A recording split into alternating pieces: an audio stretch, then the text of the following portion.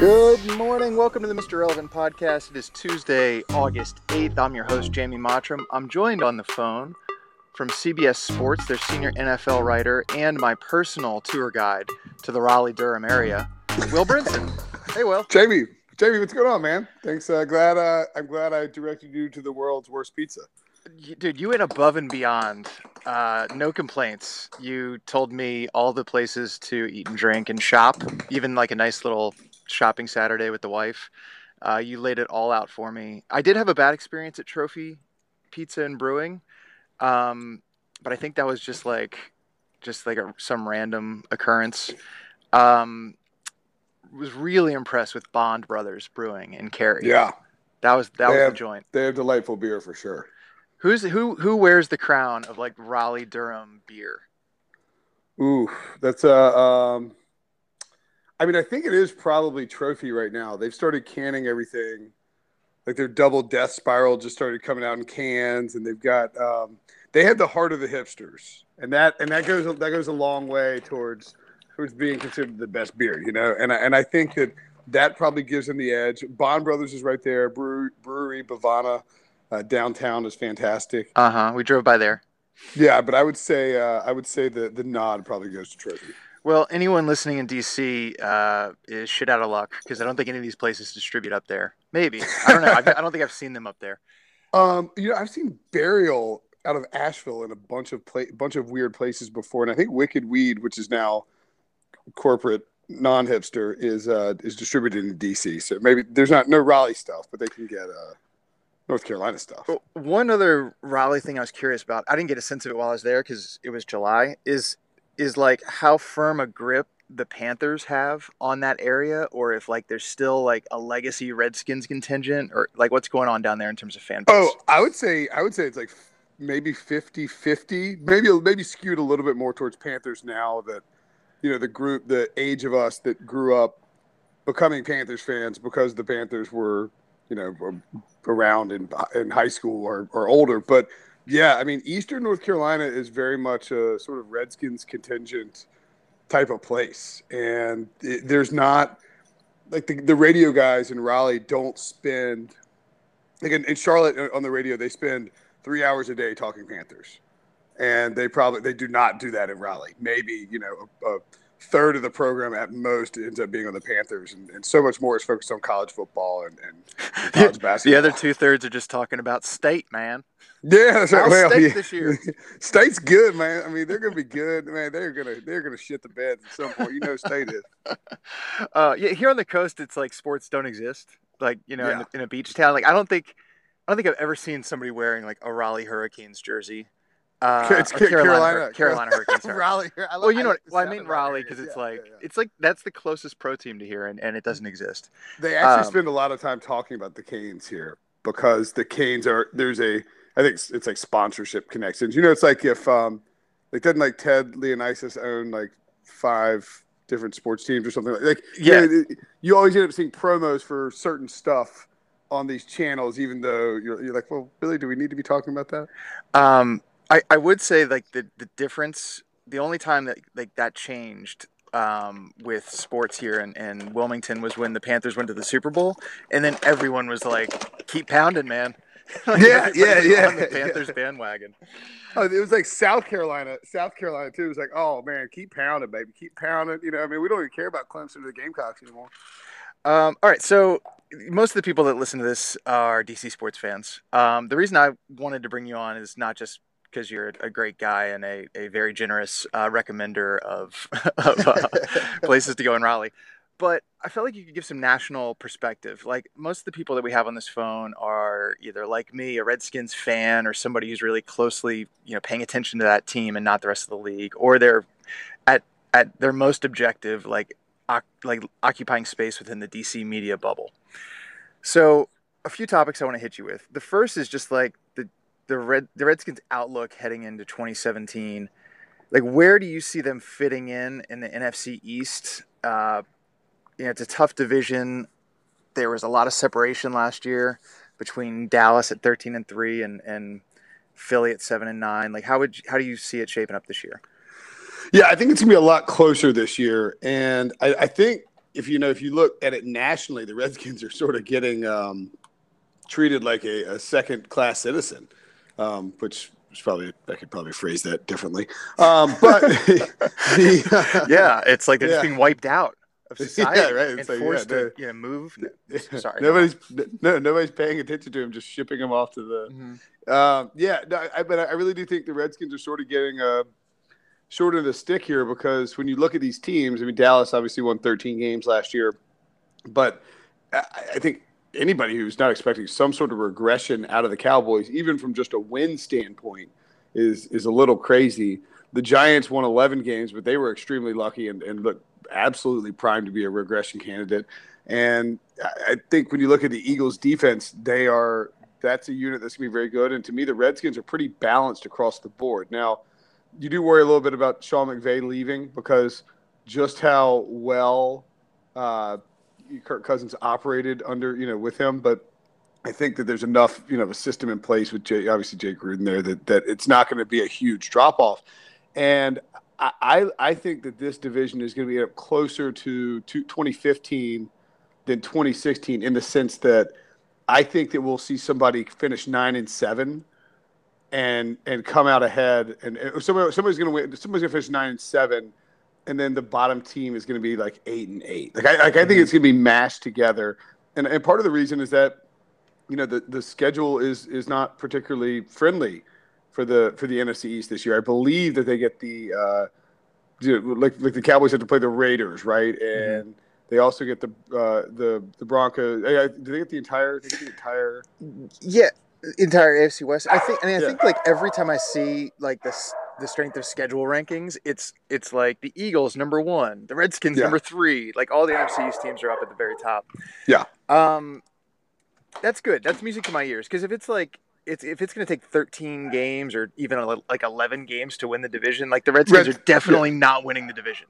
Like, it's just not going to happen. But I mean, if I had to guess, just like a finger on the pulse of the fan base and the kind of media around the Skins, it seems like, like a win, maybe like 1 or 2 wins on either side of 8-8 is probably where they're going to be. I would think, most accurately like 7-9 win range. And the other teams in the NFC just seem to have like a higher upside. Yeah, no, I think that's probably right. I mean, maybe. I mean, look, the Giants have this defense that played really well last year, but they also got extremely lucky in terms of, the production they got from free agents, and they didn't do anything to address the offensive line for Eli Manning. Evan Ingram was a nice addition, but Sterling Shepard already banged up. Odell Beckham was great, of course. I think the Giants maybe have the lowest floor of anybody. If that defense suddenly caved, they could be bad, and Eli continued to decline. They could be really bad. The Cowboys are – the presumption is that they're going to play – the Cowboys have the highest upside, clearly, I think. But, that's because that offensive line is loaded and Dak looked like an all-pro. But the problem is if they're transitioning players in that offensive line and, one injury happens here, one injury happens there, all of a sudden, you have a trickle-down effect where maybe Zeke misses a couple of games or, he might be suspended one or 2 games. You could see them slipping a little bit and coming away with 9 wins instead of – there's just not a huge difference between 9 and 12 wins in the NFL. I mean, that's the reality. It's obviously there's a huge difference in the number, but in terms of how you get to that number, the difference is not enormous. I mean, there's just a couple funny bounces of the ball can take you either way. I think the Eagles have a lot of upside too, and their defense is scary to me. Adding Timmy Jernigan to Fletcher Cox in the middle, and then they drafted Derek Barnett. I mean, they got a ton of pass rushers. And, you're trying to counteract the Cowboys' offensive line. That's one way to do it. And then, of course, you're trying to go after the Giants who don't have an offensive line. I think the Eagles could do a lot of damage in that division. And I agree with you that the Redskins are probably a 500-ish team. They could win 10 games if everything broke right. But 9-7 feels a little bit like their ceiling. I mean, although it's possible Terrell Pryor and Josh Doxson both break out, and that defense is better than people think. I think the defense is better than people think, and they could win 10 games and steal the division. I don't think it's likely, but it's certainly on the table. Well, I mean, after the shit sandwich we've been eating for like 20 plus years. I'm so content with a 500-ish team. Like that's fine with me. Right. See, are you guys sure you're not NC State? That might be. We have the same like just abused syndrome. Okay, so zeroing in on the skins.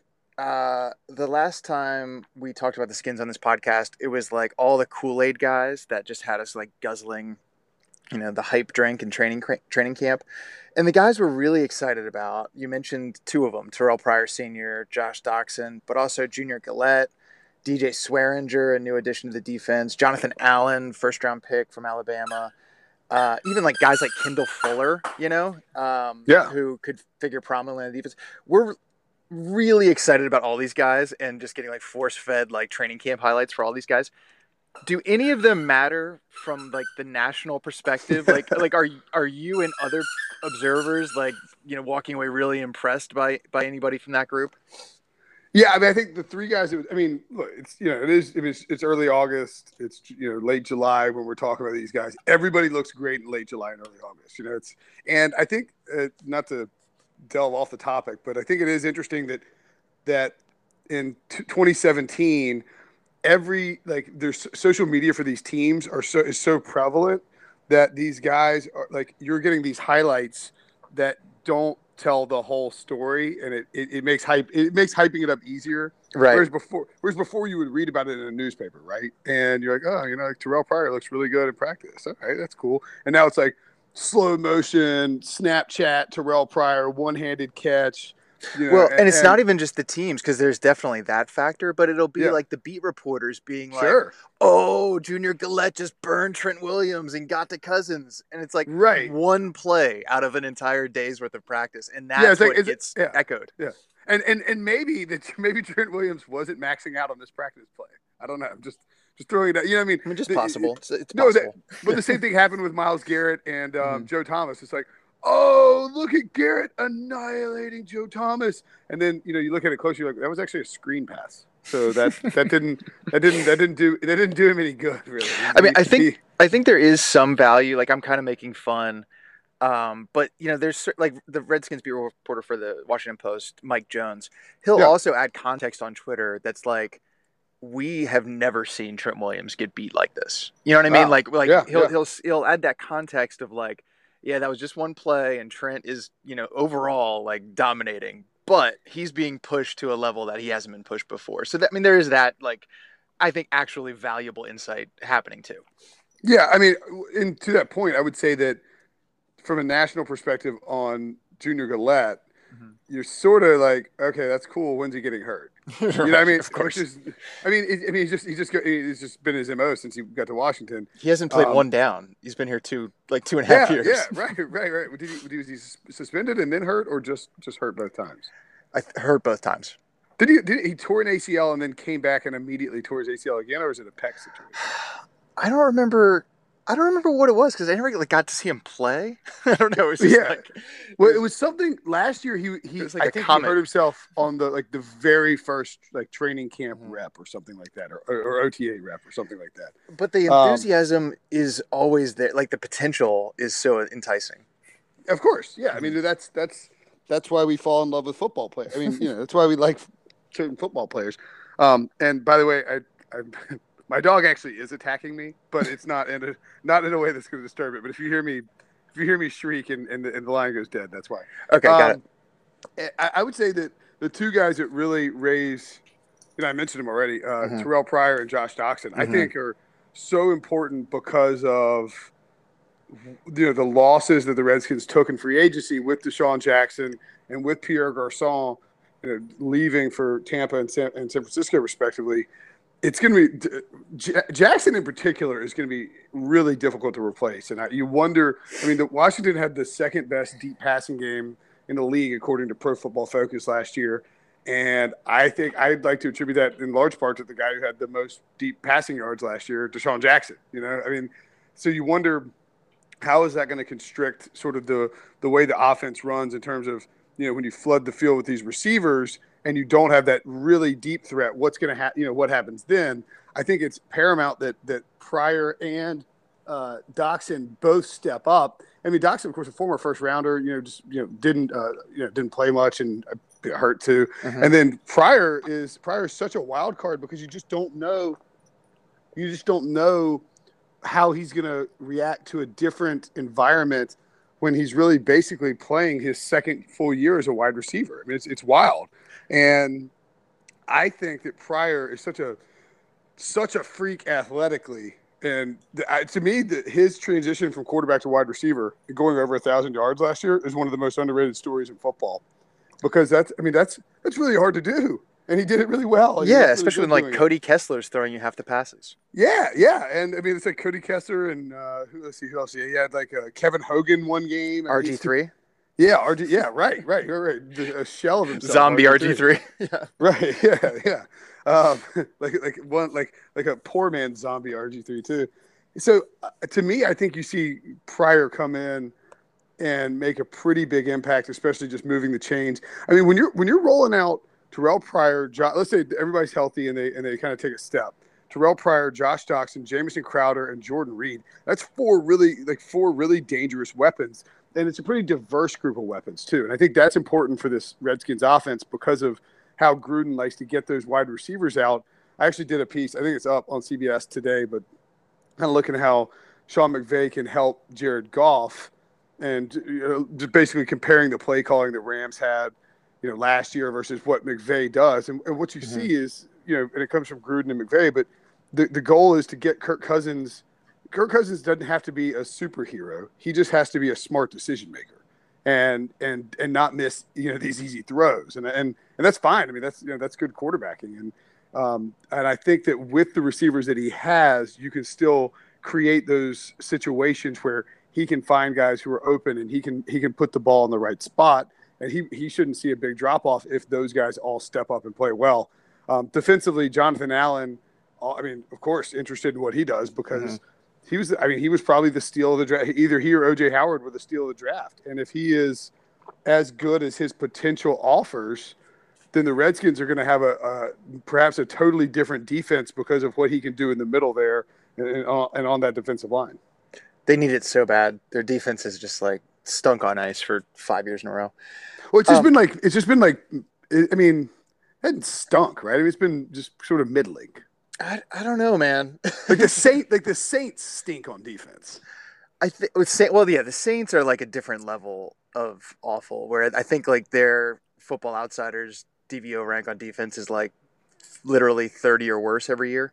Yeah, the Redskins are like 20 or worse every year. So yeah, I mean they're middling, but it's tired. They're just slightly below average. Yeah, which may be worse than terrible, honestly. Well, and they changed out a lot of the personnel coming into this year. It's just like it's not like a lot of the new guys they added can be counted on to be a marked improvement. Like DJ Swearinger at safety seems like he's one of these guys we're overdosing on in terms of hype.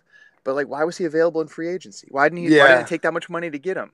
Oh yeah, maybe he isn't an all-pro safety. Like he's a step up from what we've had. But and they spent their first 2 picks on Alabama defenders that you'd hope would be improvements. You hopefully have Gillette healthy again. I mean, they could have starters or 5 different impact players, but I wouldn't bank on any of them due to them being rookies or them being injury prone. There's a lot of volatility there. I agree completely. And I think that the guys I would worry about getting hyped about are, and only because I'm somebody who's done the hyping or been hyped and gotten burnt before, but it's DJ Swearinger and Junior Gillette. These guys aren't like, you just have to if you catch lightning in a bottle and you get career years from both of them, that's great. Mm-hmm. But I think you have to bank on some sort of regression from the training camp hype to the point where they play like you probably expect them to and or miss time because of injury. Yeah, and the one guy I'll say that I'm like totally buying all the stock is Terrell Pryor. Like he's been so impressive. It's crazy. Even dating back to last year, the Redskins did play the Browns. And I mean, Pryor, he didn't put up crazy numbers. It might have something to do with the offense that he was in. But it did not look like Josh Norman could hang with him. Norman seemed clearly overmatched. But I don't think it's just physicality, right? I mean, that's the thing is that you can't stop Terrell Pryor because he's this. It's not because he runs these precise routes and cuts in on you. He is just so strong and should not be playing wide receiver, but somehow made the transition quickly, and he can just overpower most corners. And that's weird too because Josh Norman usually gets torched by smaller guys like an Antonio Brown. Mm-hmm. Those are Mm-hmm. the guys. The smaller guys give him trouble. He usually doesn't get out physical, and Mm-hmm. so for him to get beat physically, that tells you just how good Terrell Pryor could be. And Pryor seems to have a good like mojo going with Cousins. They're both Sure. on 1 year deals, of Yeah, varying yeah, that's right. sizes. Yeah. They both, were quarterbacks, and seem to have that perspective on things as well. So I think Cousins, well, I was going to say I think they're going to help each other make a lot of money, but I don't think Cousins needs the help. Right. Um, No, maybe there is a little bit of like, hey, let's make each other rich. Because if mhm. if Terrell Pryor plays out the year on a 1 year $8 million deal, and he goes over 1,000 yards again, and if he messes with like 1,200 yards or something like that, he is going to get absolutely paid in free agency unless the Redskins decide to franchise tag him. How many franchise tags do we get, guys? Yeah, right. That was my Dan Snyder. Anyway, last question for you. While we're kind of on the subject of Cousins, I don't want to talk about the contract stuff or the way in which that was handled, but I am curious because I was just looking at the list of quarterbacks heading into this year. I've For the last like year or two, I'd say year and a half, I've regarded Cousins as like an average to above average quarterback, maybe like a borderline top 10 quarterback.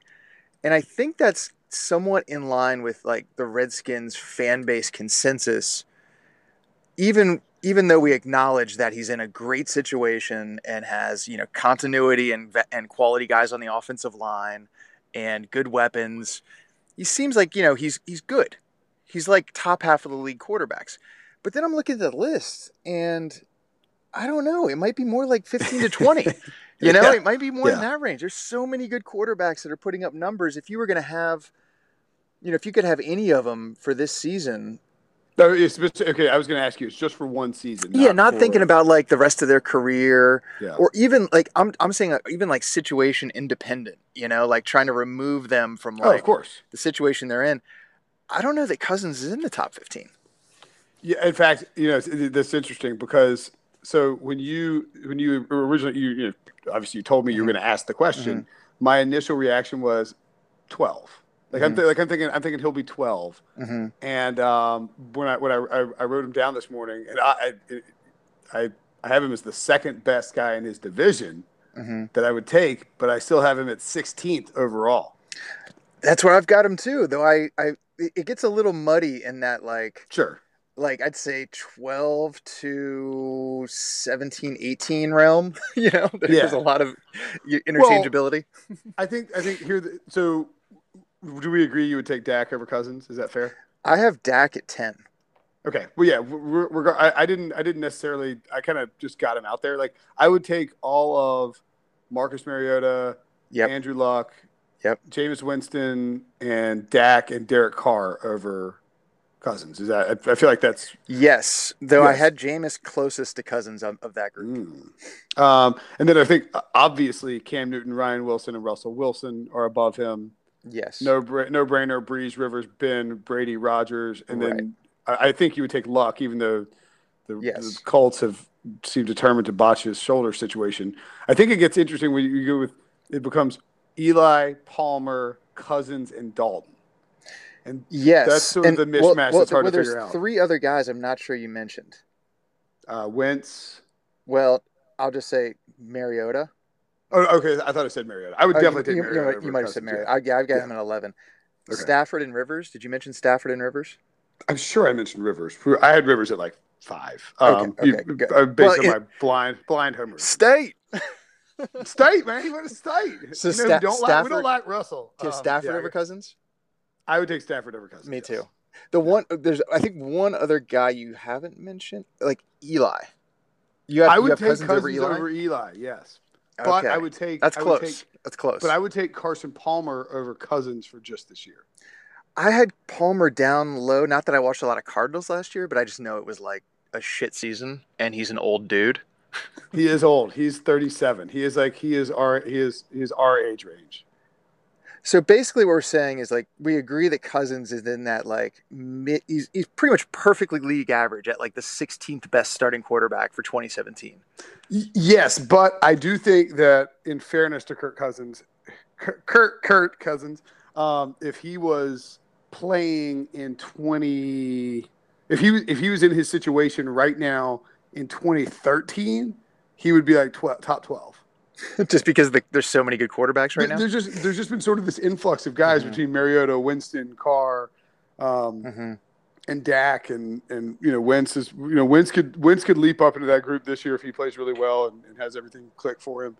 Yeah, I just think that there's been an influx of young talent that we hadn't had since like '04, and as a result, it sort of bumps Cousins down a little bit because to me, Cousins is not a guy who, and this is not a it's not a knock really, but he does not elevate everyone around him um, as much as the situation around him elevates him. I think. Right.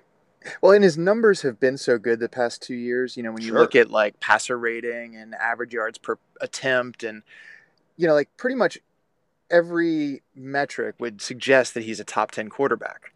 But it's so situation dependent. I mean, and looking at this, like he just seems. I mean, he's basically Andy Dalton. Yeah. Like, Well, but I don't. But that's okay. I mean, Right. you can't say you can win Right. a playoff game with Andy Dalton because you haven't. But I mean, I think to a certain extent, and I go back to I think this is why the argument about Cousins exists is that Yeah. he's cerebrally a very, very good quarterback. He probably lacks the physical skills, right? At least, I mean, at least right now, to make all these great throws. But because of the situation that he's in, with both the coaching staff and the talent around him, he's able to put up massive numbers because he's a great point guard. Like Mm-hmm. he makes really good decisions in terms of ball distribution.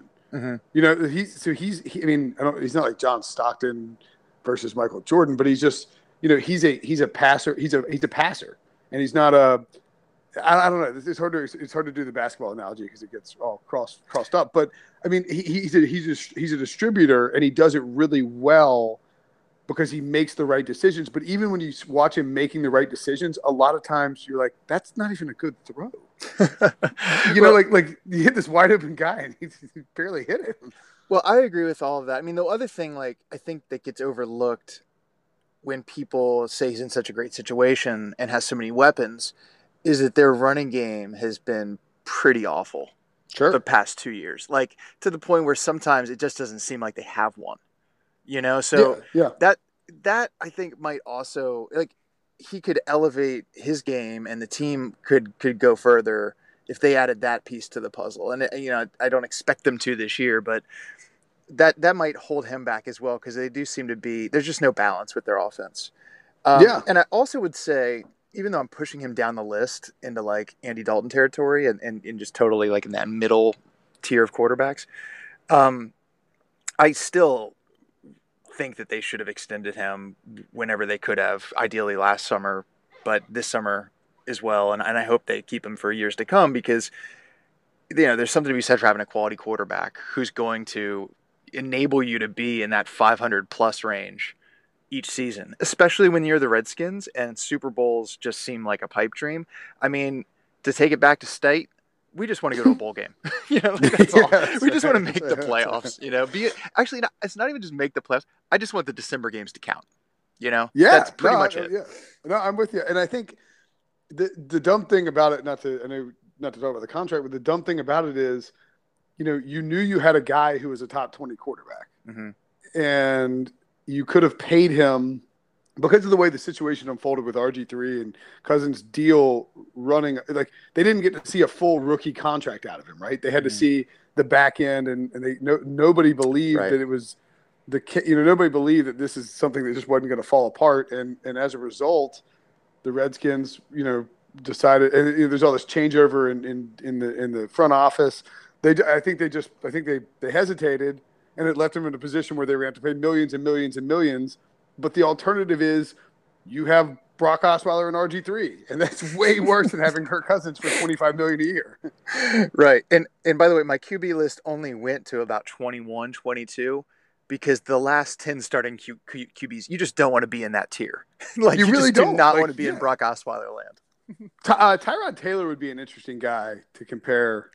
He's sort of a similar career arc, I guess. You know, and like I think he's underrated at this point. I mean, I would take Cousins over him, but no, I mean, but like you don't want to be left trying to pull a guy out of thin. I mean, you just don't want to be in the position that those teams with bad quarterbacks are in. Those teams cannot contend.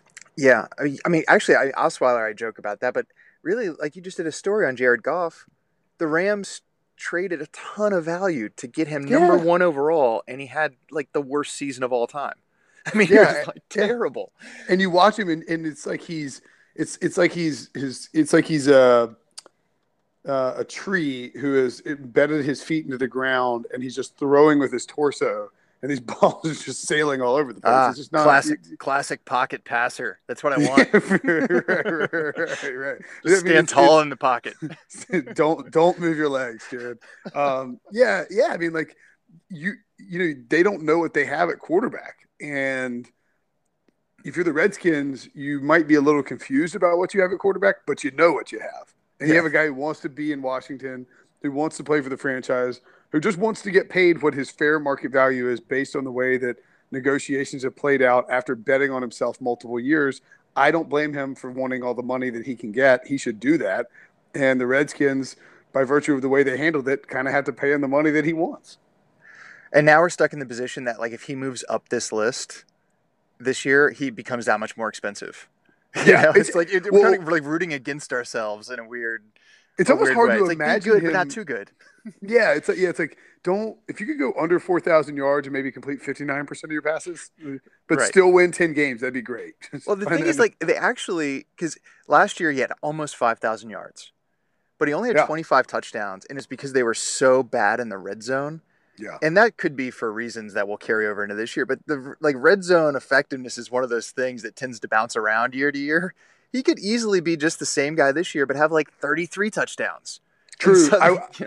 Well, I will say that I think part of the benefit to the scheme for him is that and this is true for any quarterback, so it's not like it's just a Cousins thing, but the less compressed the field is, that it is much easier to make decisions and make the throws that aren't going to be a problem. Well, now you've got me worried about the Deshaun Jackson departure. Thanks, Will. I would be worried about it. I would be. Deshaun Jackson's gone. Now the entire field would turn into the red zone. Great. Terrell Pryor's a deep threat. Yeah, I think they'll be. I'm worried about Doxson though. I mean, as a rookie, basically a rookie, you have no idea what you're going to get. But all right, I've taken up enough of your time. Our listeners can find you at cbssports.com. Find you on Twitter. Is it at Will Brinson, or is there some other stuff? At Will Brinson. I think you have a podcast of your own, NFL podcast with our old friend La Canfora. Is that right? Yeah. Myself, Nick Costos, Pete Prisco, and Jason La Canfora, just a not grouchy group at all. It's called the Pick Six Podcast. We just fired it up, doing it 3 times a week. It's pretty fun. Yeah, La Canfora covered the Skins for a long time at the Post. Yeah, he's got great skin stories. Yeah, also just like unhinged on Twitter about the Orioles. Love it. He really is. Are you an Orioles fan or a Nationals fan? I'm both. That's right. I'm both. I'm kind of like Nats are like the 1 and O's are like the 1A. Because that's what I grew up with. But it's easy when they stink. Like when one of the others stinks, it's like easy to kind of like just not pay attention. But when they're both good, I'm in. Are the O's, they've both been good for like 5 years. The O's good this year? The O's are on a tear. They were bad for most of the season, and they came out. They had the best record in baseball in April. Yeah, so then they nosedived. Terribly until like the last couple weeks, and they gained 5 games in the wild card the past week. And then Bundy threw a daggum gem last night too. And Machado, who was hitting like 219 at the break, is now up to like 260 something with 20 something bombs. So the O's are dangerous right now. They are. I was watching them play last night. That's why I asked. But yeah, it's kind of a sore spot for me because anybody who doesn't like both the Nats and the O's likes to make fun of people who like the Nats and the like. It's not Ah, allowed. sure, sure, sure, sure. Uh, but fuck those people. It's just, it's sports. I'm gonna root for who I want. Yeah, that's right. All right. Well, I guess that's it. Thanks for joining. Come back soon. We'll talk more beer. We didn't even talk about fish. We've got a lot more ground to cover. We do. We can definitely hit it again. Yeah. All right, buddy. Thanks, Will. Yeah, Jamie.